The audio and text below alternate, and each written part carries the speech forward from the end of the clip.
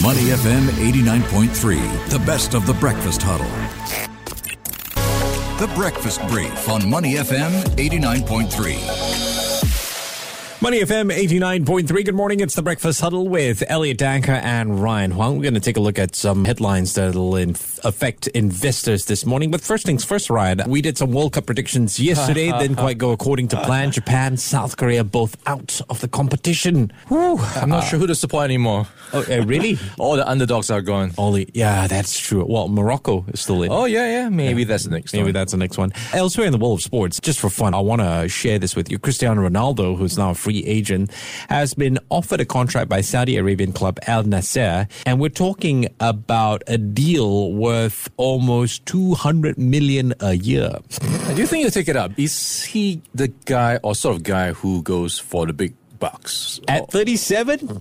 With 4 or 5 kids? He's got enough. I'll do it for the money, man. He's got other things to play for, like pride. Maybe he could play for an EPL club. I would feel very prideful if I earned $200 million a year. Oh, that's you. Maybe he's got other priorities. Maybe. Well, that's just an interesting sports-related story that's worth checking out if you want to read about it. All right, let's take a look at the markets this morning. And in terms of what we're inheriting off Wall Street, out of all that noise, it comes down to one thing. There is fear or concern that a dovish Fed might be something worth taking a look at because bond yields went up. This means, as far as tightening policies are concerned, it might not slow down anytime soon. Yeah, we've got to wind back the clock a bit to early last week, when we had a couple of Fed speakers saying, hey, things need to be higher for longer. So a bit of a hawkish beat or drum beat. And then you had Jerome Powell coming out to say, hey, maybe we can afford to slow things down. And then the data started to come through hotter than expected. Last Friday, we had a hotter than expected jobs data set. And then overnight, we had another round of hotter than expected data coming through from the ISM manufacturing PMI numbers at 56.5, above the estimate of 53.4, also higher than the prior month's reading of 54.4. So hotter than expected, not welcome news for those who are hoping for the Fed to slow down, because this means whatever the Fed was doing in the past few meetings and quarters did not have as much a big a dent as they were hoping for. So the Fed needs to do more effectively to bring down the pace of the economic growth. So that is what we might be able to expect in the meeting next week. Maybe some signals that more needs to be done. But by and large, going by what we've heard so far, the consensus forecast is for a 50 basis point rate hike in the meeting for December. That will be after 4 consecutive 75 basis point rate hikes. So in some fashion, we could be in for some moderation, but maybe signals that these hikes will stay elevated for quite some time. So no turtle doves for Christmas. It might be a mixed bag for Christmas. Oh dear. In today's Asian session, we're watching out for the RBA because they're making an announcement at about 11 or so.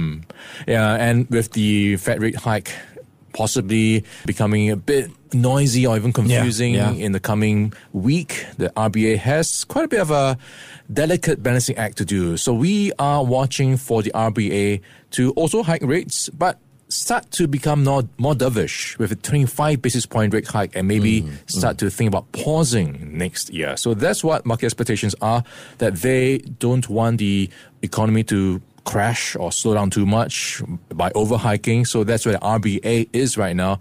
And also part of the mix is what's happening with China. With China's growth coming back online, that could be something that will spur the Australian economy to some extent as well, because it's a huge importer of many of Australia's resources like steel, coal, and so on and so forth. So that's going to be something that will drive growth in Australia even more. So that's something they have to weigh. Actually, the China situation is quite interesting, right? Because this morning, so Apple is one thing. They have warned earlier in the month that production might slow down as far as the iPhone is concerned.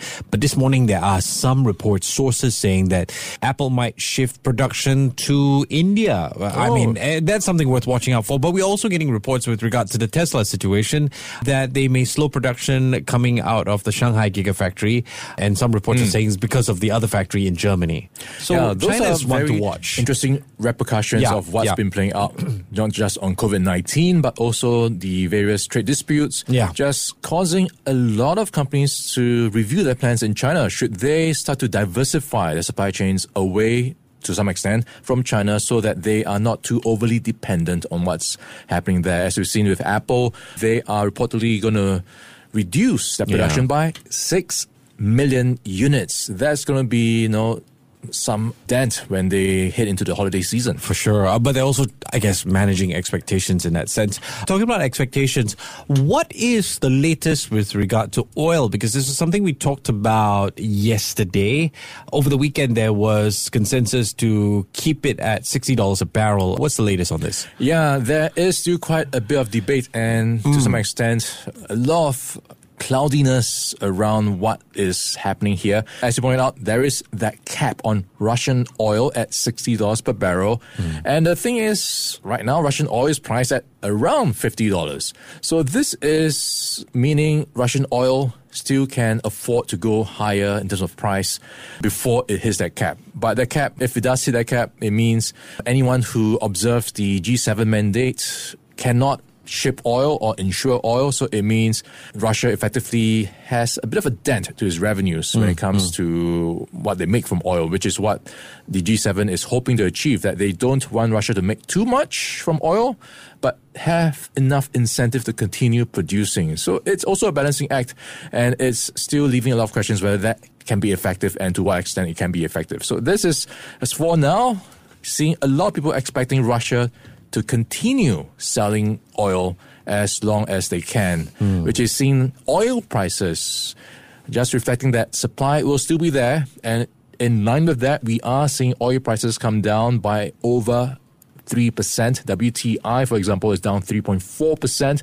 And if you look at where we are right now, its price is at $77 per barrel. Brent crude at $83 per barrel, down right now by 2.7%. So looks like the market is expecting oil to be around. Yeah, that price cap, of course, went into effect yesterday. And the news keeps giving because 2 oil tankers were headed to Russia yesterday, or spotted headed to Russia as yesterday, expecting to be filled with Russian crude as that price cap went into effect. All right, Ryan, thanks a lot for that. Ryan returns at 7:35 with the finance update. To listen to more great interviews, download our podcasts at moneyfm893.sg or download our audio app. That's AWEDIO.